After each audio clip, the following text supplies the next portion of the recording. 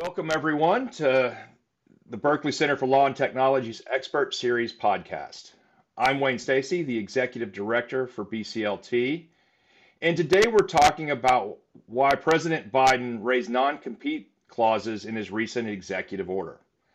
I'm here with two attorneys from Hogan Lovells that are both leading experts in trade secret litigation, both California and across the country.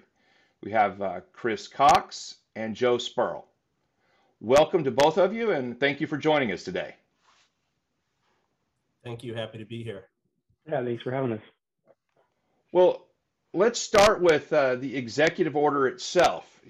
President Biden's executive order asked the Federal Trade Commission to curtail the unfair use of non-compete clauses and other clauses or agreements that may unfairly limit worker mobility. So with everything going on right now, why are non-competes so interesting that the White House would get involved? If you listen to the Biden administration, the president from the very beginning of his administration has said that he's looking out for lower wage workers and blue collar workers so they could have good paying jobs. And if you look at the national landscape, non-competes are a creature of state law. And when you look at the changes that have happened recently, most of the protections are for low wage workers and blue collar workers. So places like Maine have instituted a threshold income for non-competes to apply or not apply. And if you're below the threshold, you can't use a non-compete. And that's a way to protect people who are in lower level jobs who are striving to get promotions and get better jobs, and non-competes prevent them from doing that. And my sense is that the Biden administration is trying to look out for the blue collar worker or lower wage worker to make sure that there are protections in place for those people. Well, you mentioned that there are states like Maine, and then we know California already has restrictions on non-compete clauses. I mean, is the issue so pervasive across the country that the White House and the federal government needs to get involved? I can sort of take that. I mean, if you look at the statistics, they sort of provide some numbers with this order. And so President Biden noted himself that 1 in 5 American workers without a college degree are subjected to non-compete agreements. And the fact sheet that came out with the order stated that roughly half of private sector businesses require at least some employees to enter non-compete agreements. And so they state that affects some 36 to 60 million workers. And then separately, there was a 2019 report from the Economic Policy Institute that stated that 31.8% of private sector businesses reported that all of their employees had to sign a non-compete agreement, regardless of their job duties or compensation, which is kind of insane. It doesn't matter where you fall in the food chain, everyone's signing a non-compete. And I think a really prominent example of this is if you look back to, I think it was 2016, was with Jimmy John's. They were essentially trying to include wildly harsh non-compete agreements in every single one of their hiring documents. I think it barred departing employees from taking jobs with competitors of Jimmy John's for up to 2 years, and they were not allowed to work within 2 miles of a Jimmy John's store that made sort of a certain part of their overall revenue. And so I think what we are seeing is that there is sort of this unconscionability on a national level that really is affecting low wage hourly workers. And I just don't think that is sort of the point of non-compete agreements. And so I do think there is an element of this that it is affecting low wage workers. It is affecting them on a national level. And there are some steps that make sense here to sort of be taken. Well, Biden's executive order doesn't seem to go after all non-compete agreements. It specifically has that language in there about unfairness or unfairly limit worker mobility. So what exactly, in terms of the FTC, do you think will become unfair for agreements? Well, the executive order talks about banning or limiting unfair agreements, and the selection of the word unfair is not happenstance. It's on purpose, because the FTC Act allows the FTC to prohibit unfair methods of competition, which is equivalent mostly to state law unfair business practice claims. So the term unfair is purposeful. And when you look at any non-compete agreement, there are three main provisions in it that that a company has to follow, which is typically it has to be reasonable for within a geographic limit. It can't have an unduly broad scope as to what's a competitive position, and it cannot have an unduly long term, like 2 years.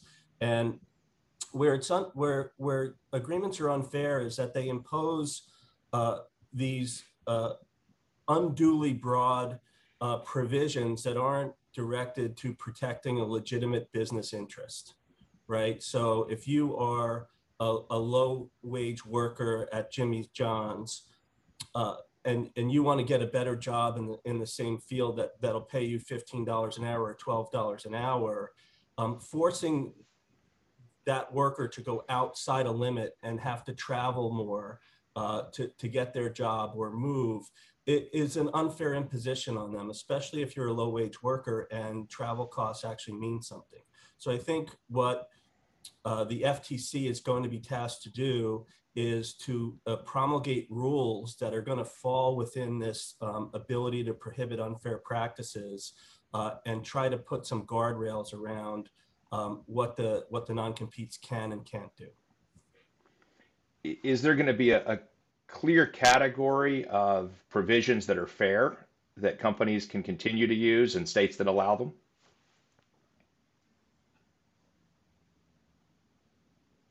Well, there could be, and if, as I mentioned earlier, if you look at some of the other states outside California, in California, any type of provision that restricts your ability to practice a trade is void as a matter of public policy. So that's one end of the spectrum.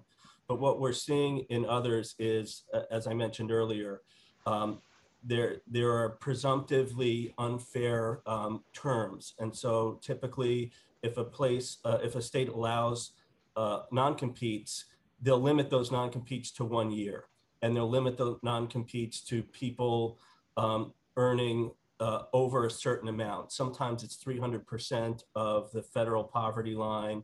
Sometimes it's based on whatever the prevailing wage is in that state. There are different metrics to measure who can fall within the scope of a non-compete and who can't. And I think that's where they're going to start defining what's fair, which is, are you a worker at a level that it's fair to restrict your ability to get a promotion, to go to another job, to get a better paying job? It's one thing if you're a high ranking executive. It's a different thing if you're working the cashier, as a cashier at Jimmy John's. Yeah, and I think in just jumping off that, I think also, again, one of the main points, especially out in California, that we see with these is concerning trade secrets. And so if you can show that in your former role, you're not required to access trade secrets, there's really no reason you should, not be able to accept employment with a company, that you wish sort of immediately after leaving your former employer. So. Yeah, and the important part is what's considered fair or unfair is a sliding scale depending on your jurisdiction. Well, and I guess something that's important here is just because you, as a company, get a non-compete clause into an employment agreement doesn't mean it's always going to be enforced. There are some ways or several ways that you can push back at this point in time. Can you give us an idea of how those may vary from jurisdiction to jurisdiction? Yeah, the most important one is whether a state is a blue pencil state, as they say. So California is not a blue pencil state, meaning that if a court finds that a provision is unenforceable or unconscionable, they will not rewrite it to make it enforceable. They'll strike the entire provision, which motivates the employer to be a little more careful in drafting. Whereas other states are blue pencil states, and what will happen is that the court will rewrite the term from 2 years to 1 year, or limit the geographic scope from, say, 3 miles to 1 mile. And often a lot of these, the geographic scope is national if it's a big company. But that's one of the most important things about whether or not a provision is going to be enforced in some limited way or stricken. And it really comes down to blue penciling. So what happens in the new world where you have more remote workers, where your Yeah, I think former California employee now lives in Utah? Is that going to be a problem for litigation and going forward? But go ahead. again, it depends on the jurisdiction. So in California, if you're a remote worker, if you're employed by the California employer, even if you're working in Maryland, there's actually a case on this. You're not subject to a non-compete, even if the non-compete is under, say, Maryland law. The California court will override that choice of law provision as a matter of public policy and void the non-compete. But that's not true everywhere, right? So the question is, even if you're working remote, what's the locus of your employment and what are the rules there? And if you look at non-competes, they're creatures of state law and they're all over the map. And it really depends on what jurisdiction is going to be handling the dispute. The other thing to keep in mind with these too is that when we're talking about unfairness, these low-wage workers, they can't afford to fight in a court, right? They don't have money to go, if you're an executive making millions of dollars, you can go fight that. Or if you go to another company, they're willing to fund that defense litigation. But if you're a fairly low-level worker, no one's going to defend you. And so there's a chilling effect to these things as well that we should make sure it is pointed out, because if you can't fight it, the bully gets to win every time. Well, and it seems like that just by including the provision in there, you may never hear the complaint about somebody wanting to go across the street and work at Subway. They just read it, comply with it, and move on. So just the existence, even if you never intend to enforce it, is a problem and maybe something the FTC will look at. Yeah, I was going to say, I mean, I think in a lot of examples, we have actually seen cases where employers know that their provisions are unenforceable, but it just makes more sense from a business perspective for them to include, extremely harsh language that's sort of threatening to their employees and sort of convinces them that, it's not worth asking for that raise. It's not worth asking for that promotion. It makes sense to sort of just, stay confined in your space. So even when they don't plan to use them, it just makes more sense. Depending on what state you're in, to sort of just include this relatively harsh non-compete clause. Yeah, and in California, if you knowingly include an unenforceable provision in an employment agreement, that's considered an unfair business practice, which is exactly what the FTC is designed to regulate at a national level, right? So I think for the FTC, that's one of the things they can do as part of their authority to prohibit unfair practices. I think knowingly including a provision that is unenforceable is going to fall right within the FTC's wheelhouse. Well, President Biden's executive order doesn't give a lot of guidance on how these, the new rules will be implemented, and I understand that's probably by design to let the FTC do its own work and go through and understand what needs to be done nationally. So what should we be watching for from the FTC to participate in the development of the new rules? So like I mentioned, yeah, go ahead, Chris. No, go ahead, Joe. No, I was just going to say, as Chris mentioned, again, the rules haven't been put out yet. At some point, they will be, and then there will be a period of sort of public comments that people can participate in. But I mean, I think the direction here seems relatively clear from President Biden's comments. The odds are they're not going to ban non-competes outright.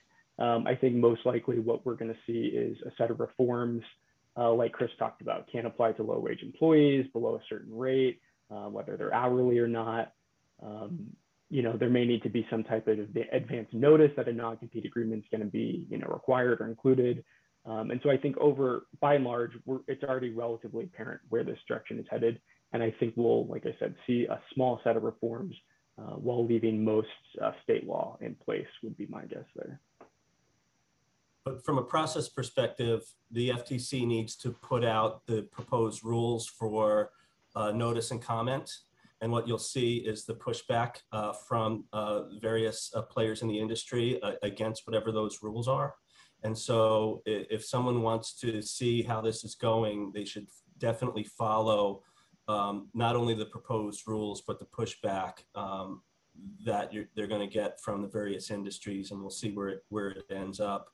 The other thing to keep your eyes open for possibly is legislation.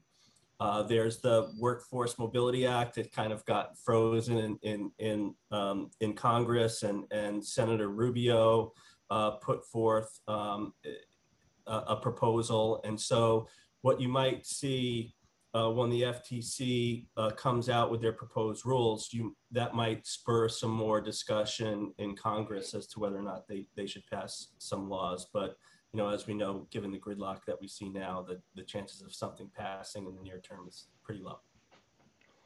Well, as these proposed rules come out, definitely we'll come back to you to get an update and see what you make from the comment period, and find the next guidance for us. So thank you both, Joe, Chris, for joining us today, and I look forward to talking to you again.